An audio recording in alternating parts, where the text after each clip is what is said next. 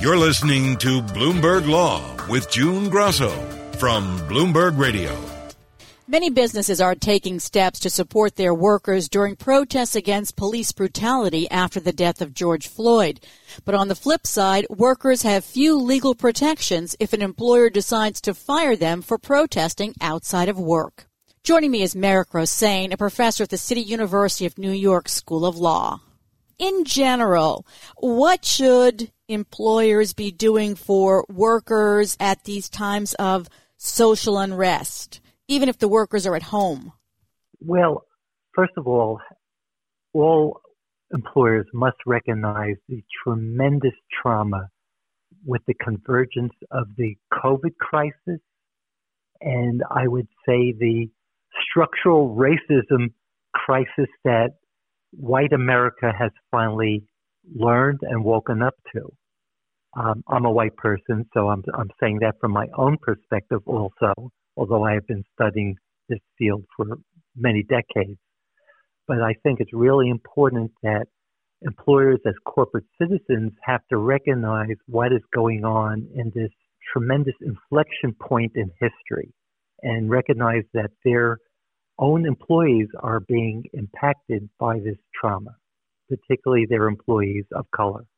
And so should they be reaching out to them? Should they be offering programs? What should they do to send a signal or to help? Yes.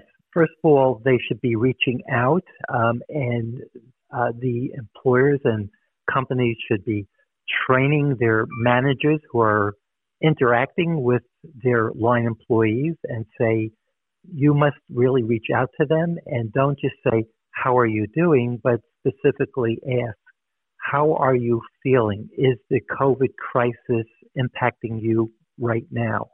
Is all this demonstrations in the streets and all the news impacting you right now? How can I help you? Do you need some type of accommodation? That's one thing.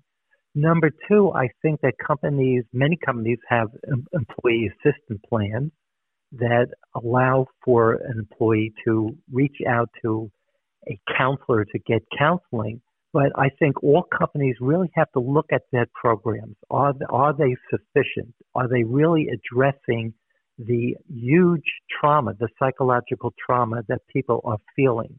And we now know that the trauma is not just current, but it is intergenerational, particularly for communities of color and more specifically for the African American community, because we're now beginning to understand that go back 400 years from the Middle Passage of bringing enslaved people to this country to the slavery period, to the Jim Crow period, to the period where the United States government and state governments were providing benefits primarily to the white communities and discriminating against communities of color.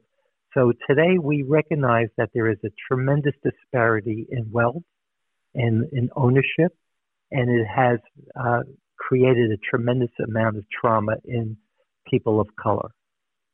So now, suppose someone says, it's too much for me, or I have to take care of my family.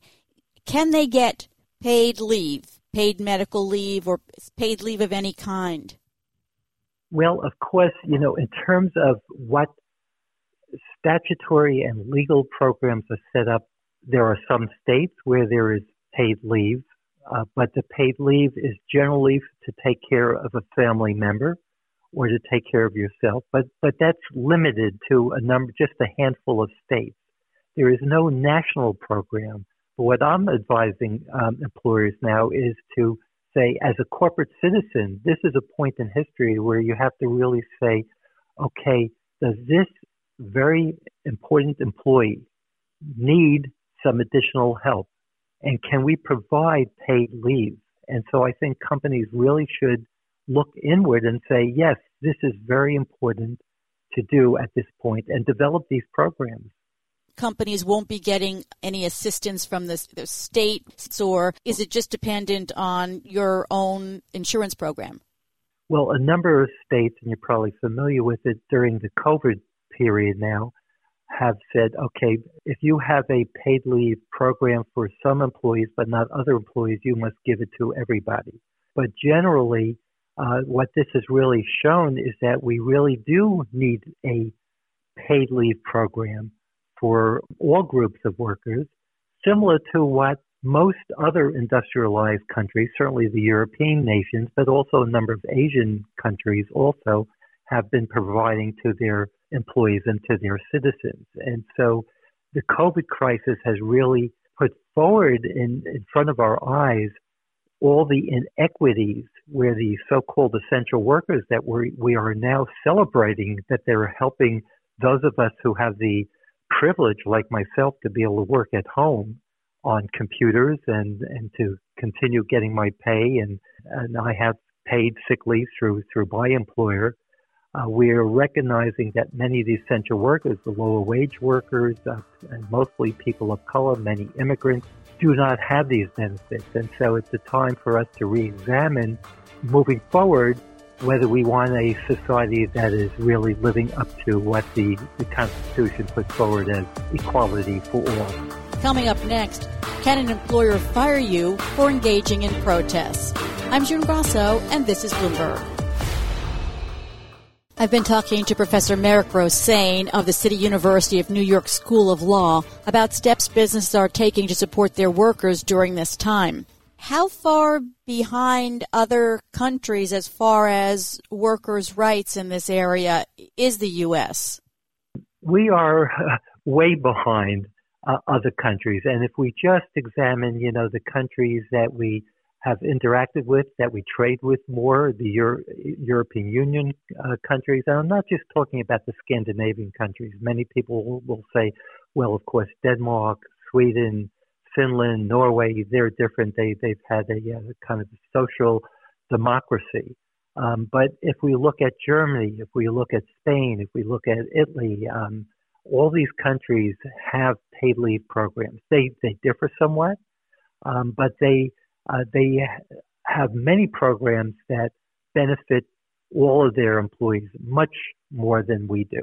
And of course, if you look at the health statistics, we have been, even before the COVID crisis, we have been way behind in terms of infant mortality rates and maternal mortality rates during pregnancy and childbirth. We are way behind. So now let's turn to another concern in this area, and that is, so a lot of people are protesting. Can you be fired if your employer finds out you've been protesting peacefully and they don't like the look of it? There is no federal protection to people who are protesting legally, except if you are a public employee, because you have limited constitutional rights. But primarily, the Constitution does not apply to private sector employees. There are a few states that have statutes that prohibit employers from disciplining workers for outside activity, lawful outside activity. California, New York, New Jersey, a few states, probably a few more. But this is something that I think that employers should look at very carefully and recognize that this is, once again, an inflection point in history where people are going out and demanding really structural changes, not only at the workplace, but throughout society. And I think that it would be beneficial to companies to recognize that they should participate in trying to make these structural reforms so that their employees can be fully contributing employees and that we could all be part of a society that is moving to heal as opposed to the tremendous divisions that we have. So is there a difference if an employee, let's say, is arrested during a protest? Does that make a difference even in those states that have laws about this?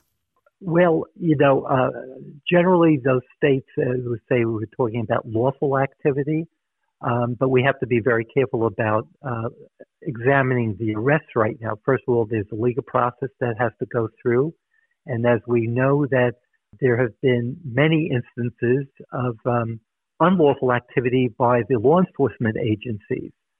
For instance, an example, in New York City, in the Bronx last week, there was a peaceful demonstration, and there were legal observers, lawyers and law students, who were clearly identified. And the mayor's order to the law enforcement agency, the NYPD, was these legal observers have a right to be looking at what's going on. 10 of them were arrested. That's an unlawful arrest. But until the legal process goes on, and some of those lawyers might be working for different companies, and they certainly should not be disciplined for that type of activity.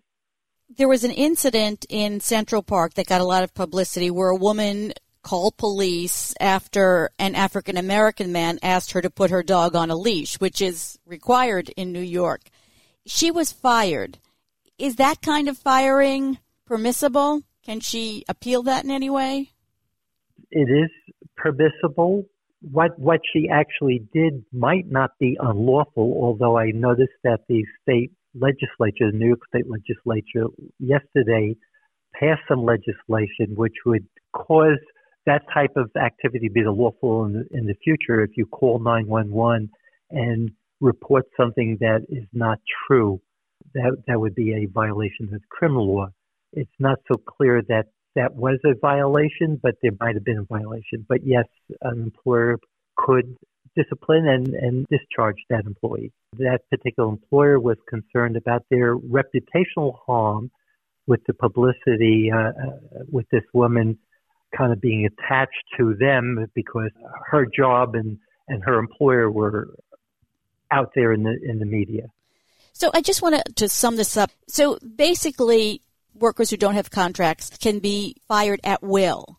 So if an employer sees that you're involved in protests, let's say, an employer can basically fire that worker. That is correct, except in those few states where there is state statutes.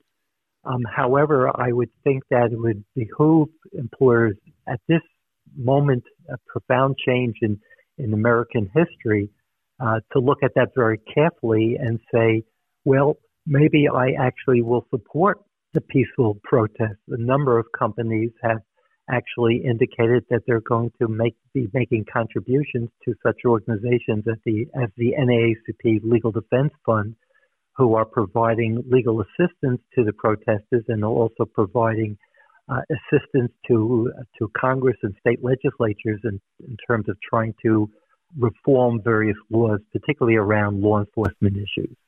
I think it might be curious to some workers that what they do in their private time, that an employer has anything to say about what they do in their private time. Absolutely. Most employees believe that they have certain First Amendment rights and that what they do outside of work they can do as long as it's lawful. However, the Constitution does not apply to private sector employees. And the employer, as you mentioned earlier, most employees, 99% of our employees, well, not 90%, unionized employees have certain protections. And some public employees have certain protections. But for the private sector employees who do not have contracts, and the only people who really have contracts of employment are high-level management and executives. So all employees are employees at will, which means that an employer can fire that employee for any reason whatsoever except an unlawful reason. It could be a bad reason, a stupid reason, an irrational reason, but unless it's unlawful by a law, there is no protection for that employee. Thanks, Rick. That's Merrick Rosane of the City University of New York School of Law. It turned some legal heads when two lawyers known for policing workplace discrimination during the Obama administration joined Morgan Lewis, a huge law firm that often defends companies accused of violating workers' rights. Bloomberg Law reporter Chris Offer talked to former Equal Employment Opportunity Commission member Hy Feldblum and her chief of staff, Sharon Masling, about leaving the plaintiff's side of the labor and employment bar for their new roles as management side lawyers. And he joins me now. So, Chris, start by telling us about their careers up to this point. So these are a pair of civil rights attorneys who have dedicated the last several decades of their career to workplace advocacy, largely on the worker side, focusing in particular on issues like disability rights sex discrimination and harassment in the workplace. A pair of folks who are steeped in the Democratic side of the aisle when it comes to Capitol Hill. Feldblum had started at the ACLU as a lawyer working on legislative issues for their HIV/AIDS project, went into academia and started a disability rights clinic, was heavily involved in efforts on Capitol Hill to pass legislation enacting gay rights, and then was tapped by former President Obama for a seat on the Equal Employment Opportunity Commission, where she served for 2 terms and was actually appointed for a 3rd term by President Trump because the EEOC has designated Democrat seats. So she was appointed by Trump to fill one of the Democrat seats there. That appointment, that nomination was scuttled as a result of some misgivings by a small group of Republicans led by Senators Mike Lee and Marco Rubio. Feldblum, of course, was the EEOC's first openly gay member, and again was a champion for some of the LGBT rights issues. And a small group of Republicans were concerned, they said, about whether or not she could balance that advocacy with respect for employers' religious rights. Masling, who often is considered a sort of a sidekick for Feldblum, is no slouch in her own right. These are, Harvard NY trained lawyer who worked on Capitol Hill on the Democratic side of the aisle and worked in the Justice Department Civil Rights Division working on disability rights issues before joining the EEOC and serving as Feldblum's chief of staff. And so once Feldblum's nomination was scuttled last year, he had to go looking for work. And what was surprising to some folks that have worked with them or know them was where they wound up going. I guess it was late last year they announced that they were jumping ship and joining Morgan Lewis, which is one of these just huge mega law firms. Morgan Lewis is known more as a defense firm. It's defended companies and even President Trump and his companies. So tell us a little bit about Morgan Lewis and what it stands for. So this is a huge global law firm that gets a large share of its income from advising a wide range of companies in employment matters and also defending them in court when they're accused of all sorts of things, from labor violations and union busting to employment discrimination and harassment. Most recently, they've been defending Amazon and some of the notable litigation going on over there with respect to the company's treatment of workers and safety issues at Amazon's facilities. And so the firm also has been in the news recently because on the tax side, their tax practice represents President Trump and also the Trump Organization in a wide range of the tax-related issues stemming from not only President Trump's refusal to release his personal income tax returns, but also some tax issues related to the Trump Organization at large. You spoke to a Chicago lawyer who was surprised by Feldblum's career move, as I expect many other lawyers are as well. What did she say? Yeah, Brenda Faith actually had done the opposite switch. She had defended large law firms large employers at Safar Shaw before flipping to the plaintiff side to represent workers in discrimination and related cases. And she and other attorneys that I spoke to on both sides of the political spectrum and on both sides of the labor management bar expressed some surprise just based on their experience, having worked with Feldblum and Masling, and also being familiar with the body of work and their backgrounds and the issues they had focused on, that these two lawyers would jump ship and quote, switch sides to a management firm known for defending companies accused of violations. Stay right there, Chris. We're going to continue this conversation. And coming up next on Bloomberg Law, how the coronavirus pandemic disrupted the plans of Feldblum and Masling at their new firm. And later, why the Trump administration keeps losing in court by ignoring climate change. And remember, you can get the latest legal news on our Bloomberg Law podcast. You can find them on iTunes, SoundCloud, or at Bloomberg.com/podcast/law. I'm June Grosso, and this is Bloomberg. You're listening to Bloomberg Law with June Grosso from Bloomberg Radio. I've been talking to Bloomberg Law reporter Chris Opfer about two Obama civil rights lawyers switching sides. Chris, often we hear about lawyers who work their entire careers in government and at regulatory agencies, and then they make the switch to big law firms where they can command a lot of money because of their prior connections and prior experience. So is this really that surprising? So when I spoke to Feldblum and Masling, they certainly recognized that this would be a pay bump for them, and it is not out of the ordinary, generally speaking, for officials to leave government service and to command a high price tag, often in these large corporate law firms. We've seen a lot of that out of the Obama administration since President Obama left office. But there is in the labor and employment space, it is an oddity. Our analysis showed that Feldblum, that is the first Democratic commissioner to jump sides after leaving the EEOC in 2 decades. And what Feldblum and Masling said is that in addition to the pay bump, this is a situation that allows them to help companies do the right thing, to get in on the ground floor, to advise them on the front end rather than defending them in court when they're facing a lawsuit.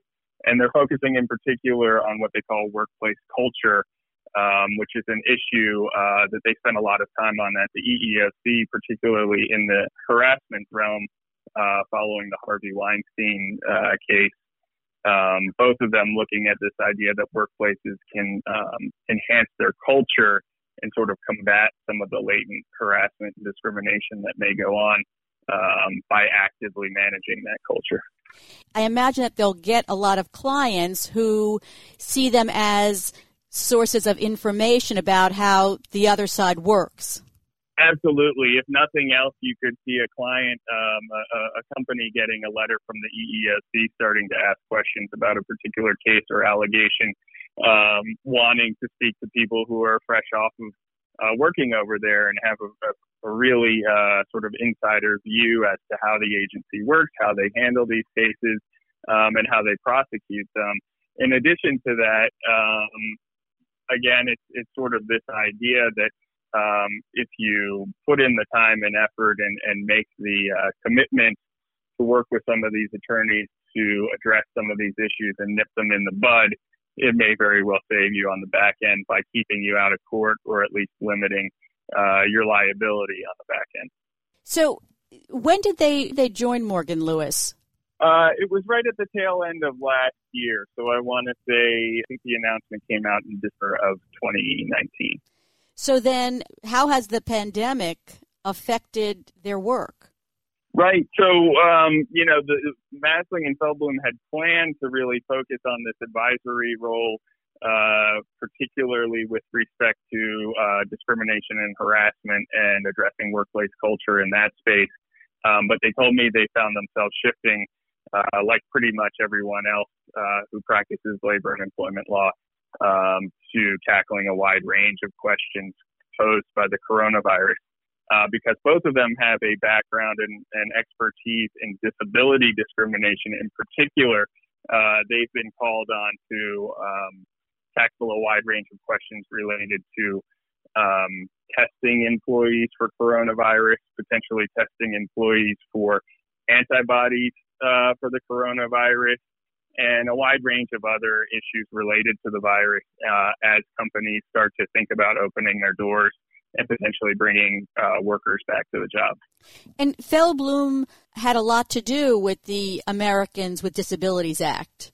She did, yes. And I, for one, would have guessed that Congress 30 years ago when they passed the Americans with Disabilities Act had no idea that any sort of pandemic, the likes of coronavirus, would be striking us now here 3 decades later. But what Feldblum and Masling said was that actually it strikes a very similar chord to a lot of the discussions that they had regarding the HIV/AIDS pandemic at the time, the epidemic, which was really spiking. We're talking about the late 80s, early 90s.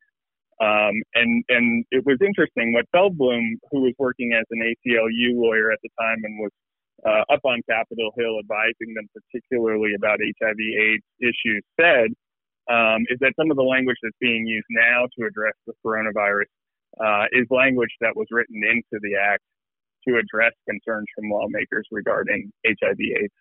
In your story, you discuss the question that employers are facing about whether an employee poses a direct threat. Tell us about that. That's right. It's a complicated analysis. The direct threat analysis comes into play with employees who do not have the virus, but may have some underlying medical condition that makes them particularly susceptible to, a really bad bout of the virus or maybe even death if they contract the virus. And the question is, what can employers do in those situations in regards to bringing those employees back into the workplace, knowing that they may be particularly susceptible. And so what was written into the ADA to deal with the HIV/AIDS virus was this direct threat language. And what it says is that an employer making those kinds of decisions has to look at every employee individually, has to look at what sort of reasonable accommodations can be made to protect that employee on the job. And then based on those reasonable accommodations, whether or not the employee would still constitute, quote, a direct threat either to the employee themselves or to their coworkers. And if the answer is yes, there is a direct threat there, then the company can say, we're not going to bring you back to the job right now. But they have to go through that whole, sort of complex legal analysis before making that decision. So finally, Chris, did either of them tell you about any backlash they may have gotten from fellow lawyers about going to the other side? Not a lot. They acknowledged maybe a couple of eyebrows raised here and there at cocktail parties and that kind of thing. But, the labor and employment bar is a fairly narrow universe. And, these people like to try their best to play well together, even when they're on opposing sides in the courtroom. Or at the negotiating table. So not a ton of that, particularly knowing, who knows down the road in a future Democratic administration, you could see both Feldblum and Masling back in some sort of leadership role, whether that's at the EEOC or elsewhere. Thanks, Chris. That's Chris Opfer. He's the Bloomberg Law team leader for the business of law. Coming up next on Bloomberg Law, why the Trump administration keeps losing in court by ignoring climate change. I'm June Grosso, and this is Bloomberg.